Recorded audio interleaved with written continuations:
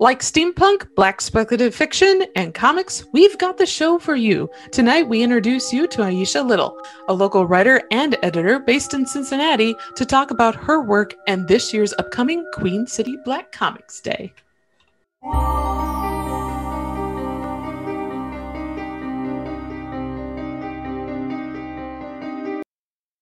Hello, everyone, and welcome to the Cincinnati Cabinet of Curiosities presents the Hometown Haunts podcast. And with me tonight, our first guest for this show this evening is Aisha D. Little, who is a writer and editor based here in wonderful, sunny Cincinnati, and the co-founder of the Midwest Black Speculative Fiction Alliance. The organization started in late 2014 and added the Queen City Black Comics Day to its events roster in summer of 2015. The day is meant to spotlight the contributions of Black indie comic creators throughout the Midwest, but especially Ohio. Aisha has also been a model character for our friend Jay's comic Mest and has been ghost hunting, which is what I'm also very interested to hear about.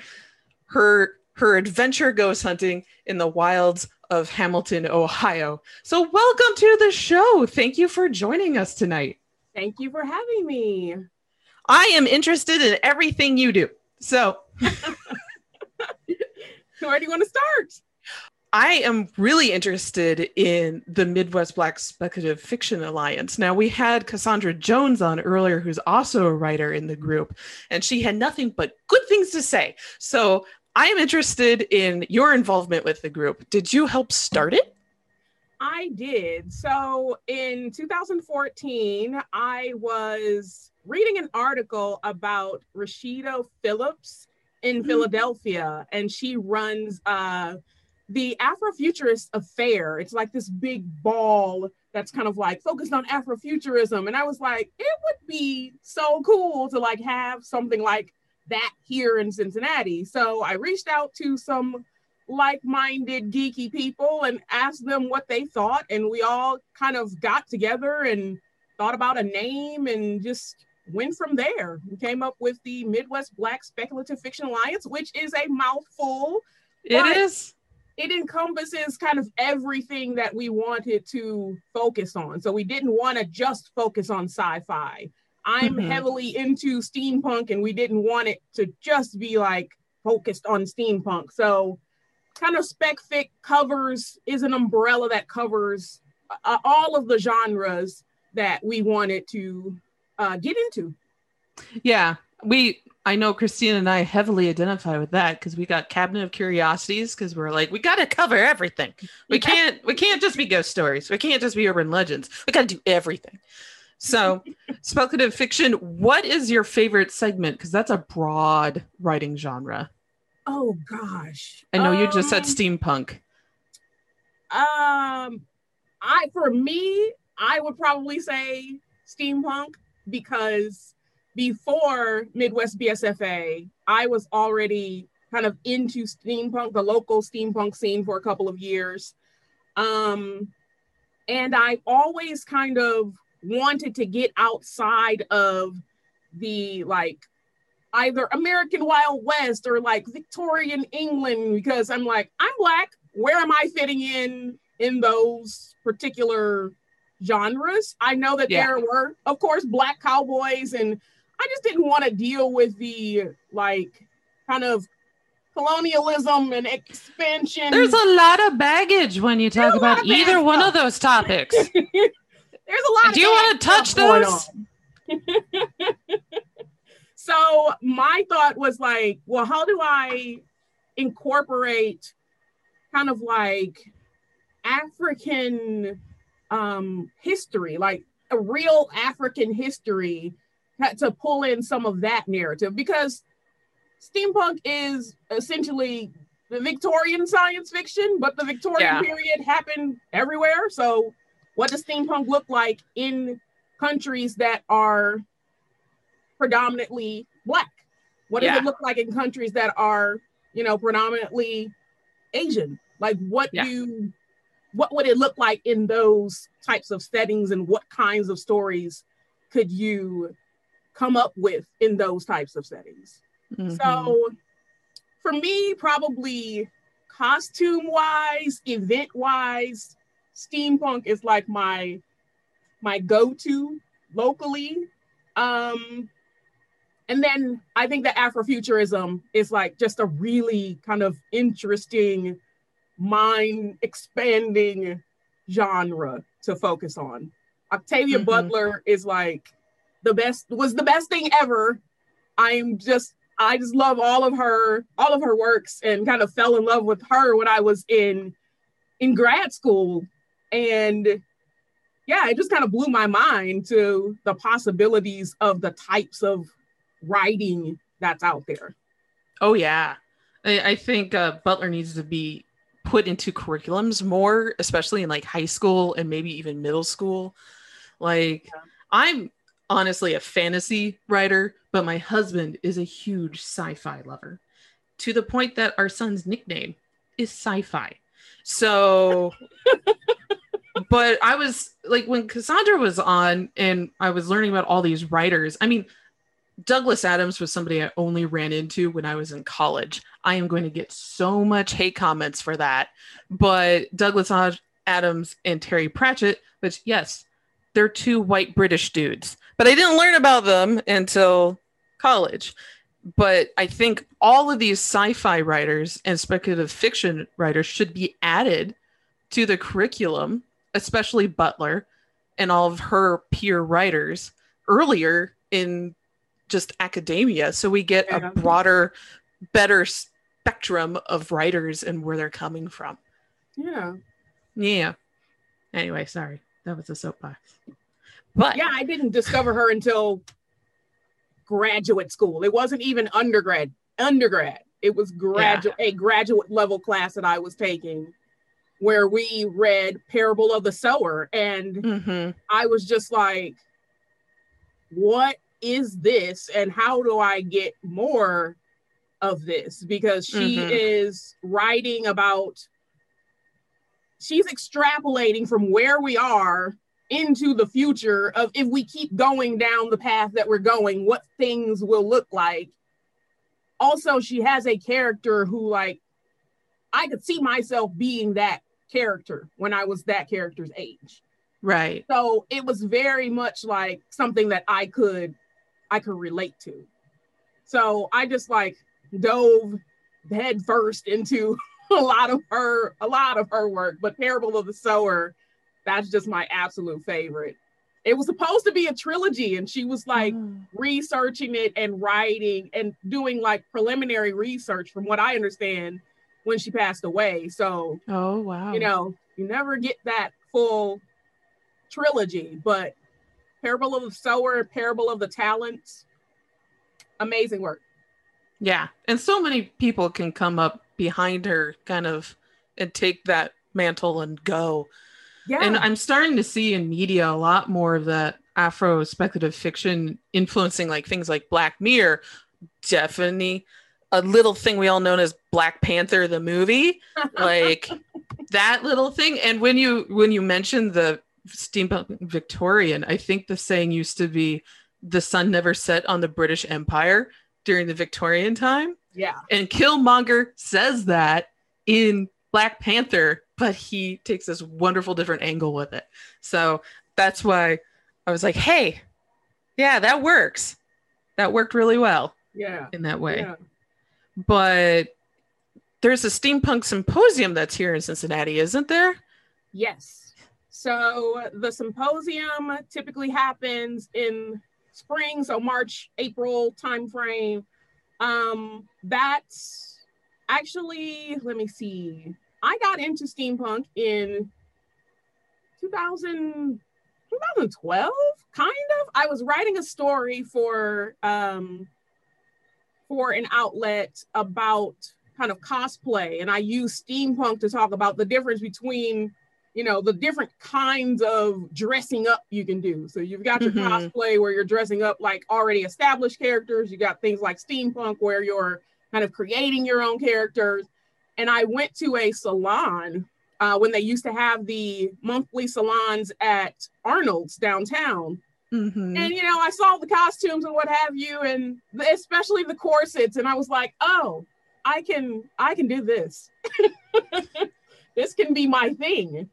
So it took me a little while, but like that was the end of 2012, beginning of 2013. I started going to salons dressed up, and in 2013 I went to my first symposium. And that's just like 3 days of just having fun, dressed up, talking about various topics. I met Diana Foe, who is based in New York and is a huge proponent of steampunk and multiculturalism in steampunk. So she kind of sparked a lot of ideas for me as far as what can steampunk look like what would steampunk look like in an African country? Yeah. And just anywhere around the world. Anywhere. Just, yeah. Because so much of it gets missed. It's not all European. That's old. Let's do something new. When I first got into steampunk, I asked in a Facebook group, like, this doesn't have anything to do with slavery, right? And you could feel the digital pearl clutching, like, no, oh my God, why would you say that? It's like you're setting your hobby in a time period that is like atrocious for like 99.5% of people. I feel like I have the right to ask this question. Yeah. Yeah. No, that was a legit question to ask. You're just like, what are we representing here? Like, where are we going? Or what I'm getting myself into before I actually fully go out and establish a whole wardrobe. I want to know what exactly this thing is about. Right. So, yeah. Well, that leads us to the Queen City Black Comics Day, which I was turned on to by Aziza, who is one of the writers for the Cabinet of Curiosities this round. And I'm very curious about this and how we can kind of amplify to let other people know about this wonderful event. So Queen City Black Comics Day was a part of our first year of programming through Midwest BSFA. We were just trying to, everyone in the group has full-time jobs. So we were just trying to figure out how many times a year can we do like some event that would be interesting to, the larger kind of Black geek community. And of course, comics came up because, a lot of people enjoy comics, but do they know what kind of indie comics are happening? So we tried to pull together several comic book creators, local, there was actually one person from Cleveland, there was someone from Michigan, just to have them do kind of like a mini vendor hall almost. So you get 7 or 8 people. We had a cosplayer there, and it was mainly to be able to show like the kids and their parents who attend, like this is a viable career option. Yeah. I think when I was interviewed for City Beat about the initial day that we had, I said, you can't be what you can't see. So to have a, 7, 8, 9, 10-year-old kid who's coming in and they see someone who looks like them who is creating comic books, whatever the topic may be, that's just adding to the mix of them thinking about what the possibility of their futures. Yeah, it's adding to the representation that is dearly needed in the comic book community.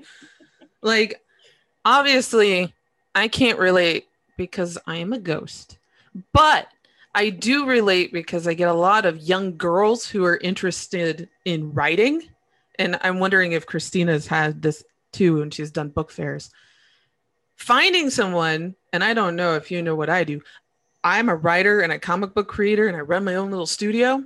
And I run into so many aspiring artists and writers who are female who see no representation at all at these comic events. No shade towards any of like Cincinnati Comic Expo, Rhode Island Comic Fair, whatever, but there just isn't. But in the indie community, we got a large and diverse group working on stuff. Definitely. And it's wonderful. Yeah. You anywhere you look, you can find that representation. It's just, can you get them to those bigger events? Like there are barriers that keep them from attending those events. If you've got to pay for a table, how much is that table going to cost you? Exactly. You know, it's just like all of these things that if you are indie, it's being able to kind of like have a smaller event where everyone there is doing what you're doing and they look like you. It's just a nice bonus to have. You're not necessarily having to deal with people passing you by because you're there, you know, just like, why are you here? What are you, or I don't know. It's, to me, I try to support everyone who's doing something because it takes so much effort and it takes so much time, and just like the sheer, I don't know, I'm gonna sound like an old person if I say gumption to like pull that off, to be able to pull that off. And a part of Midwest BSFA, like our existence, is to get more people interested in Black creators, especially like indie creators, because they can have Kickstarter campaigns and other crowdfunding campaigns going on that, you know, you may not hear about because they don't have the same type of audience that someone else who is more mainstream would have. Yeah. And in Cincinnati, you have to dig so hard anyway to find our arts, like the other artistic people.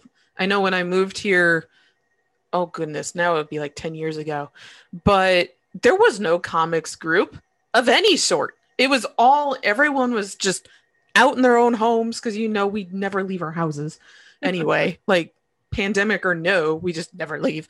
And it was just, there was no group. I'm not sure, Christina can probably tell me when the illustrators group started meeting, but it's taken a lot of organization just from the grassroots effort to get any of these groups up and going. Yeah. And now we really should be just helping each other try to grow and say, there's a comics community here. If you're Black, there's a comics community here of like-minded people that you can talk to and bounce ideas off of. Yeah, I think specifically with like geeky things, people feel like, well, I'm the only one who's doing this thing. Oh, I'm so alone in what I'm doing. And it's like, but you're not. You are, there are plenty of people who are doing what you're doing. It's just, are you all in the same circles to like run across one another? And that's kind of where the breakdown, I think, happens. There are a lot of silos where people are just operating with their small little clique of people, and they may not necessarily know what's going on outside of that group. So I like to think of Midwest BSFA as kind of like, we're trying to know what all the weird Black people are doing in Cincinnati, so that we can say, oh, hey, you know, so-and-so, you should meet so-and-so, and maybe something can come out of that. Yeah. So, yeah, that's pretty much what it is. Just tapping into like the weird Black people network. It may be strong and enormous in number. Speaking of conventions, I know you're doing the event, it's June 26th, and this one is Facebook Live. Yes. So, and we'll have links to it in our show notes, as well as to the Midwest BSFA. And I know Aziza is going to be speaking. Whom else is speaking during the June 26th event? So there is a local nerdcore rapper named Juice Lee, who I know him through music and through a podcast that he used to do with a couple of his friends. He just started his comic book series called Scrap, which he's really big into Brazilian jiu-jitsu and like mixed martial arts. And so he made this comic book about this Black female MMA fighter, basically. And he just released the second issue of it last month, I believe. Oh, that's exciting.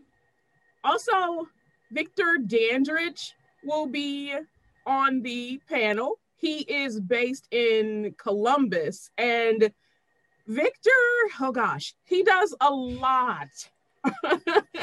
He does a lot, like all over the place. So he's got several projects going right now, but he also attends conventions like all over the country.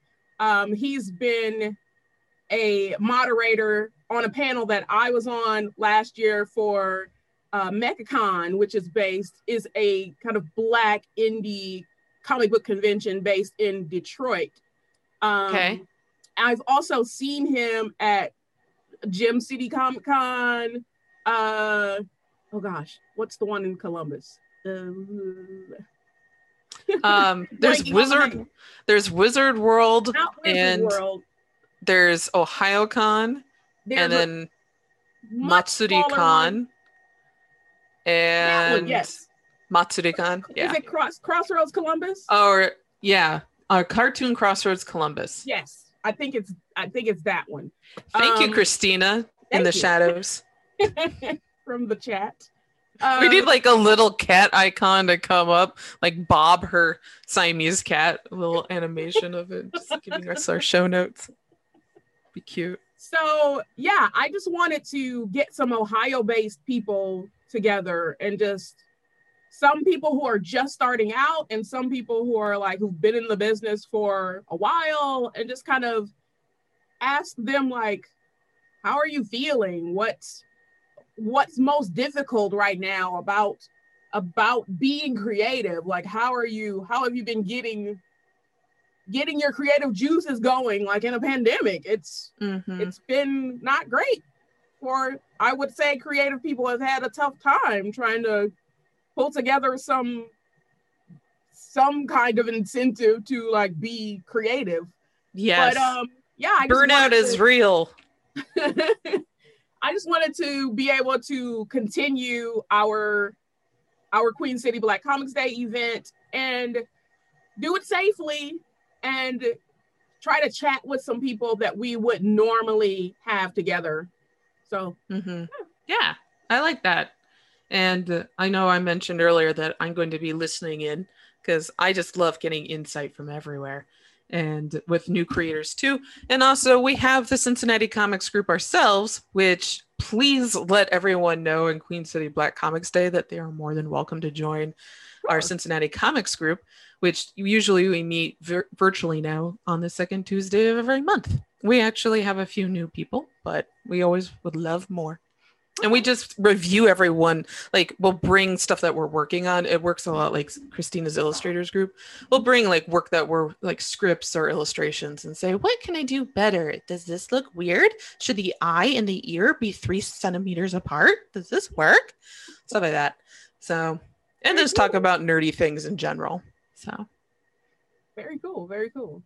Yeah. Did not mean to pimp that, but here we are. It's just like, that's a pretty regular, you said every Tuesday? No, every second Tuesday of the month. Second Tuesday of the month. Okay. Yes. That's still pretty regular. You know, we're with Midwest BSFA, when we were doing in-person events, we were mostly doing them like maybe once or twice a quarter. You know, it takes a lot to pull off an event, from getting your venue and, you know, getting your advertising together and just like making sure as many people know as possible. And some of those have been pretty successful, and some of them have been kind of like dun, dun, dun, dun, yeah, I've had a few of those. We're just sitting there. So ours are less drink and draws. So we would meet at Cincinnati Brew House. There we go, on McMillan Street. And yeah, there'd be times where I'd just be sitting there with my beer, staring at my sketchbook, and be like, anyone gonna show? No one here. Okay, it's just me and the beer and my tears. Yeah, and I so in undergrad, I was on the residence live staff, and I did a lot of programming for like my floor. At one point, I had a residence live gig where I was programming for the whole like residence hall. Mm-hmm. And so pretty early on, I got used to people, like not a ton of people showing up to stuff. So my motto now is kind of like, for those who did show up, did you have fun? Okay, we're good. Yeah, that's a good motto to go with. Now, speaking about calling. I would never do anything if I got too wrapped up in, well, there aren't 100 people here. Yeah. I don't feel like this is successful. Yeah. Like, do you really want 100 people there? It's just fun stuff. It's just fun stuff. And if the people who showed up had fun, that's good enough for me. And that's what matters. So talking about summoning people to show up, I heard you've gone ghost hunting. And also that would have been a good segue to get Christina and Jen back on the show.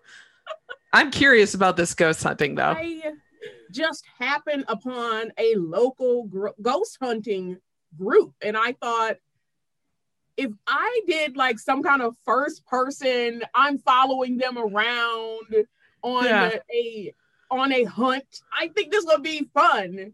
Yeah. I did not think that through thoroughly enough because I am a scaredy cat. Oh no. And this was in 2008 when you wrote the article? Yes. This was the peak of paranormal TV, reality TV on like Sci-Fi and Discovery and all that. Yeah. So I like horror. I like true crime. I like things of that nature, but I also will get just like very, very frightened.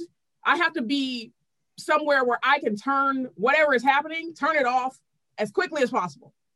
Are you like me who likes suspense stuff, but if there's body horror, you're like, no. No body horror. No, absolutely not. None. Gotta pass by that with a 10-second. Let's go, keep going. Can't do that, no. But I just thought that would be an interesting piece to put together. And I really didn't know what I was getting myself into. I was trying to figure out kind of like, well, is there gonna be anything? Is anything gonna happen that I can like write about? Like, how am That's the $100 question. Like, am I gonna have some way to wrap this story up? Like, what's gonna happen? Because I was already in the mode of like writing, because I spent maybe a week with them, I would say, maybe a little bit more, interviewing people. When they went out to the house, I was there. They were there for probably like 5 or 6 hours. I was there the whole time. And so as I'm like taking notes and what have you, I'm already in my head trying to put together the story. Like, okay, this would be a great intro. Okay, I can put this information here. The ending, what am I gonna do about this ending? And it was the last time that we went into the house, right before midnight, just as, they're about to wrap up. Like, I guess, we're not gonna get anything good out of this. Well, we'll discuss it when we meet next week. And that was when we went into the bedroom one last time, and the person who I was with asked about kids. And kids, that was the trigger. Oh. So she starts asking about whoever's there, like asking about their kids, and that meter jumped, and the other person was like, what was that? I just saw a shadow go past the window. Mm-hmm. So that's always super alarming, just from a true crime perspective. Shadow going past window, and you're like, oh dear. Yes. So I'm sitting there like, don't freak out. Don't freak out. Don't freak out. I'm like rocking in the dark, like, oh my God. Oh my God. Oh my God.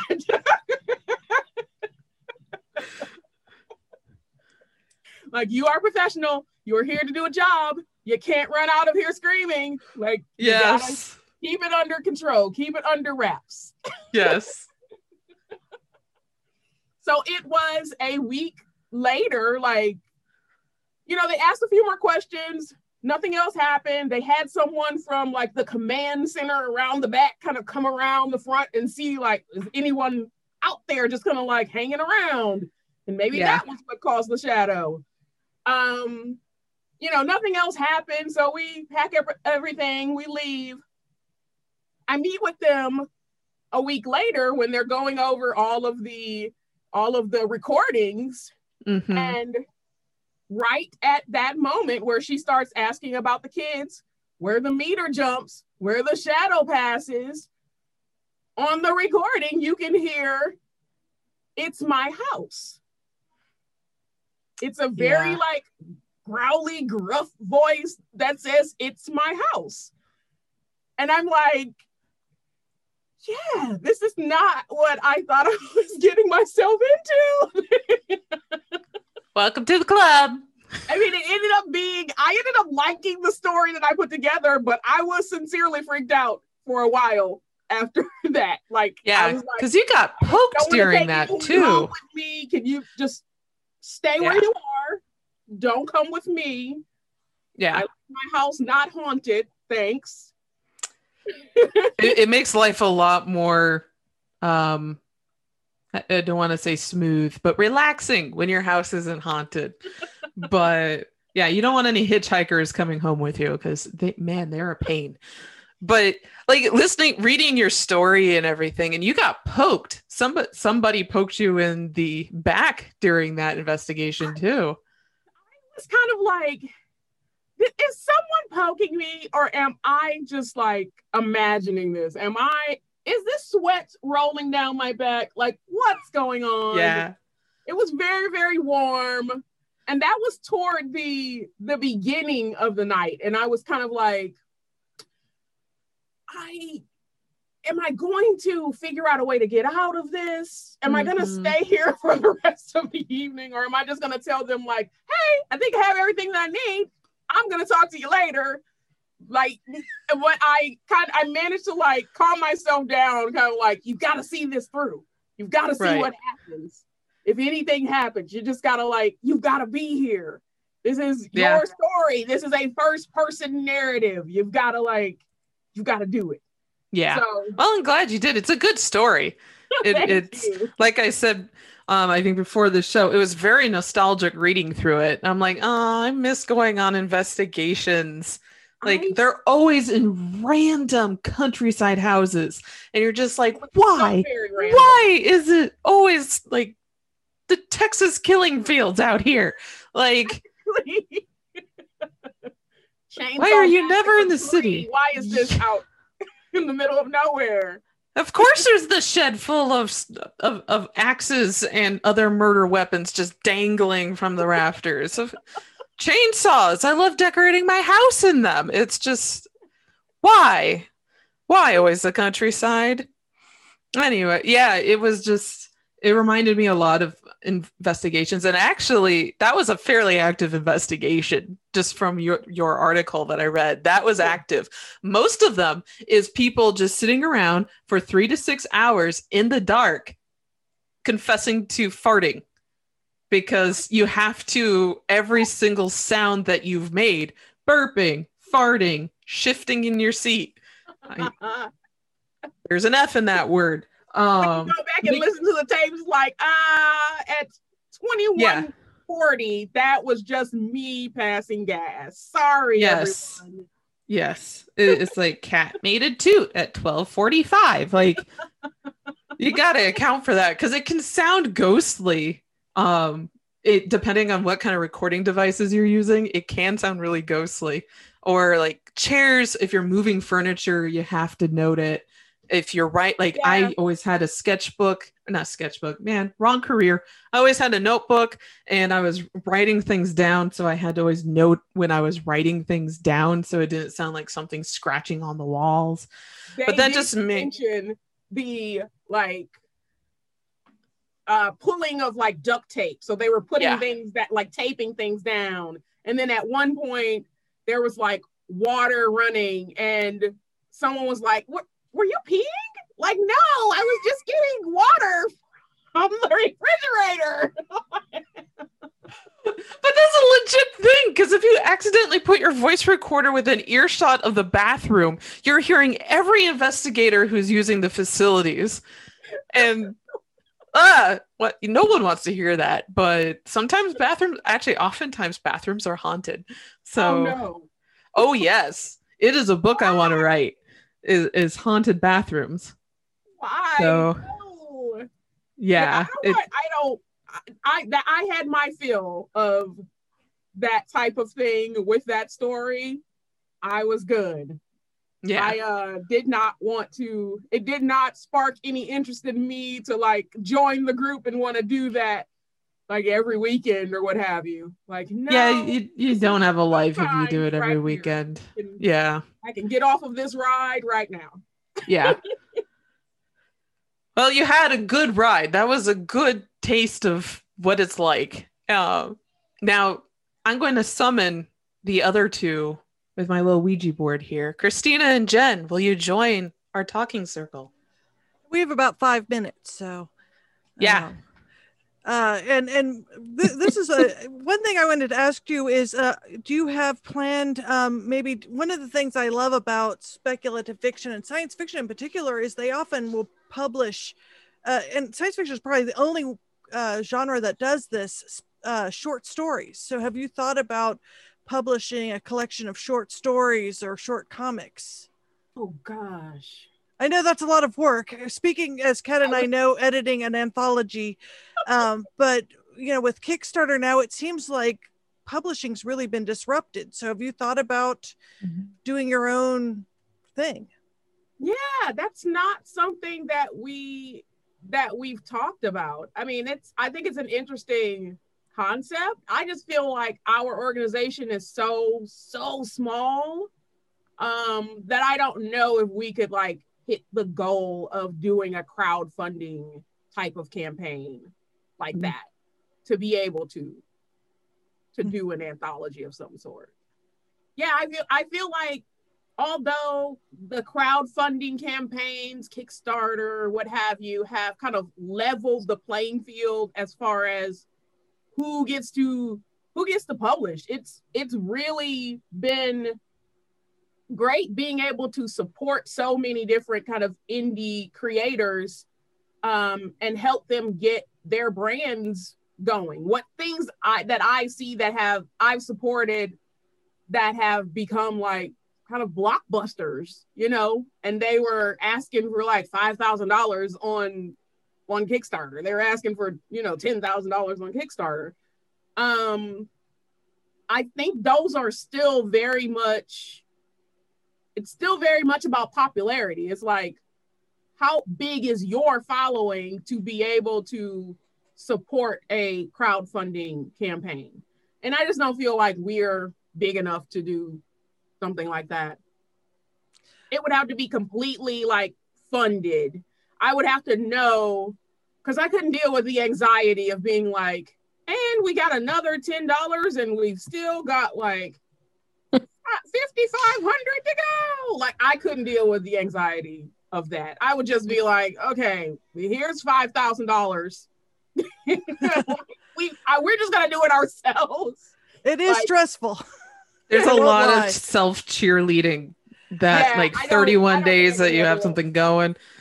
Yeah. I don't think I could handle it. No. I think this is a great organization though. I mean, I have so many students. I love your message that you can make a living at this and, encouraging people to submit to, a lot of times people are afraid to submit to art directors and to, I mean, speaking from an art, because what I do is illustration, and to editors. And, I think that this is a great way for people to see how you get published and that there is a path for everyone. And, I definitely will suggest this to my illustration students. I have so many students that want to do comics and do writing and that sort of thing. I'm always telling them to start somewhere. Yeah, exactly.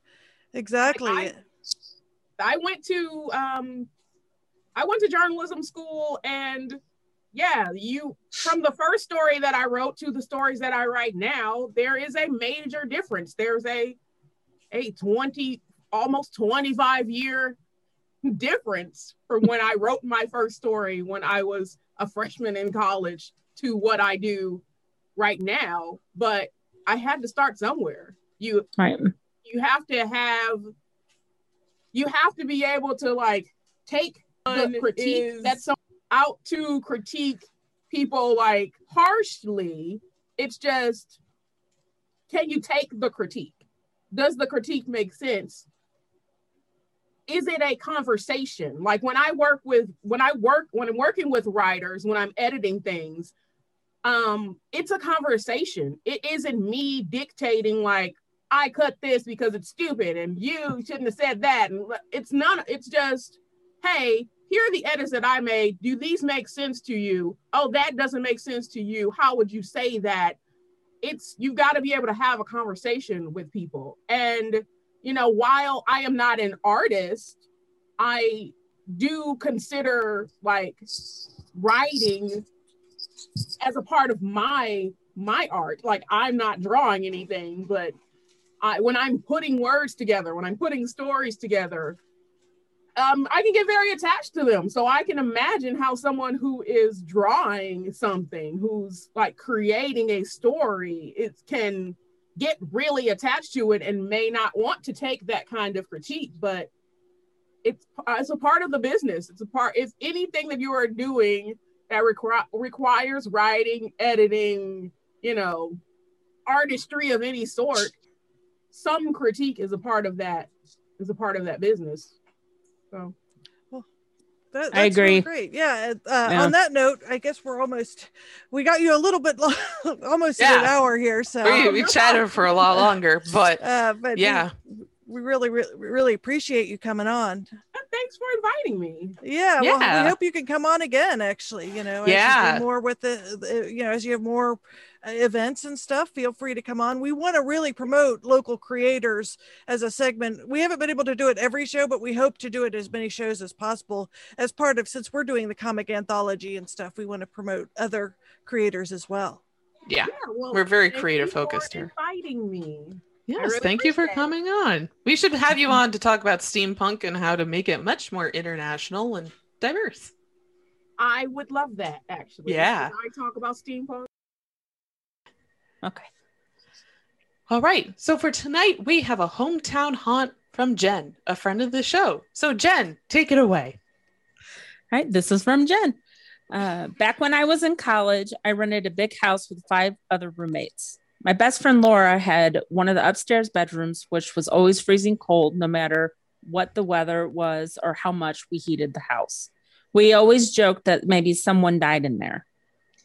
One day, I picked up an old Ouija board at a thrift shop just because I thought it would be cool to have. At some point, a few of my roommates and I were sitting around bored, and someone suggested that we play with a Ouija board. We thought it would be funny, so why not? I never believed those things really work because I just felt like people direct it to what they wanted to say. But we asked a bunch of silly questions, and after a bit, Laura asked about the house. I don't remember her exact question, but not long after that, there was a knock on the front door. When we answered the door, there was this guy standing there that none of us knew. He said he used to live next door and asked us, "Do you want to know about your house?" We all kind of freaked out a bit. Here we were asking the Ouija board about the house, and here was this random guy asking if we wanted to know about it. We invited him in, and he proceeded to tell us about the family that lived there. He said that the oldest son had the upstairs bedroom at the front of the house. That was Laura's bedroom. Apparently, the son had killed himself in that room. It gave us chills, and Laura felt creeped out staying in that room for the rest of the time we lived there. And we never played with the Ouija board again. Oh, man. No. No. That is Oh. that is a really about creepy your story. house. Hell no, get off my porch. Yeah, Sorry. that is the thing that creeps me out the most is just rando dude coming up saying, "Hey, do you want to hear about your house?" That is No. such a weird. That is such And a That's was weird. happened to me neighbor. before too. Has that happened to you before? What was your experience? So we need at to do our a Ouija board episode. Yeah, we could. So in our previous house here in Cincinnati, it is over a century old, and we knew about the backstory because I had looked it up because that's what I do. But one of the family members of not the people we had bought it from, not from the estate we had bought it from, but from the family that built the house back in 1908, they knocked on our door one day and was like, "Hey, can we come in and look at the house? My grandfather helped build it." And I just looked at her and I'm like, "No, you're not coming in. I'm sorry. But you can look around the house, like outside, but no, you're not coming inside." And So that would It have was- been like inviting spirits in or something. no, it was just creepy. It's a strange person trying to case my house. There was just sudden red flags everywhere. Oh, And that's a me good being point. I Yeah. was just like, no. And so yeah, that was so her letting the neighbor in. I'm just like, okay, sure. Tangent. This morning, I woke myself up screaming, "Who the fuck are you?" Oh, no. Whoa. I had a dream that I was in my grandfather's house. And since he died, I've been having this reoccurring dream that they had this completely separate house that was somehow hidden within the house. So I had never seen it while he was alive, but we discovered it after he died. This is in the dream. This is not true. But in the dream, I go up these dark stairs, very narrow staircase, and I turn to a room and there's a friend behind me, and I open the door and there's a naked lady sitting facing the wall with really long red hair, and her hair was, doing that spidery thing, like she was blowing in the wind or floating in the water. And when I was saying, "Who the fuck are you?" she was turning around, and that's when I woke up. Whoa. Scared the crap out of me. I haven't had a nightmare in a while. Wow. Yeah, why it's like, oh, I think in the dreams somebody was gonna shoot someone. I think it's because I've been watching too much true crime and I don't know, but stuff. that's a weird story though. Wow. Yeah, but I actually woke myself up yelling. Whoops. Wow. Yeah. We need to get those tarot readers in and get somebody to Yeah. do a Try to reading. read. Yeah. Oh man. Well, on that bombshell. Good night, everyone. Yeah. All right. Yay. Yeah. Happy No. sleeping. The happy sleeping. No. You can follow us on all of our social media as my voice cracks like I'm a teen. You can find us at Sin Cabinet Curio on Twitter, at Cincy Cabinet of Curiosities on Instagram, and of course, you can send us your hometown haunt, weird history, spooky stories, creepy cryptids to hometownhauntedmail@gmail.com. And we do check those. And you're looking at the staff right here. It's just the three of us. So with that said, stay curious, everyone. And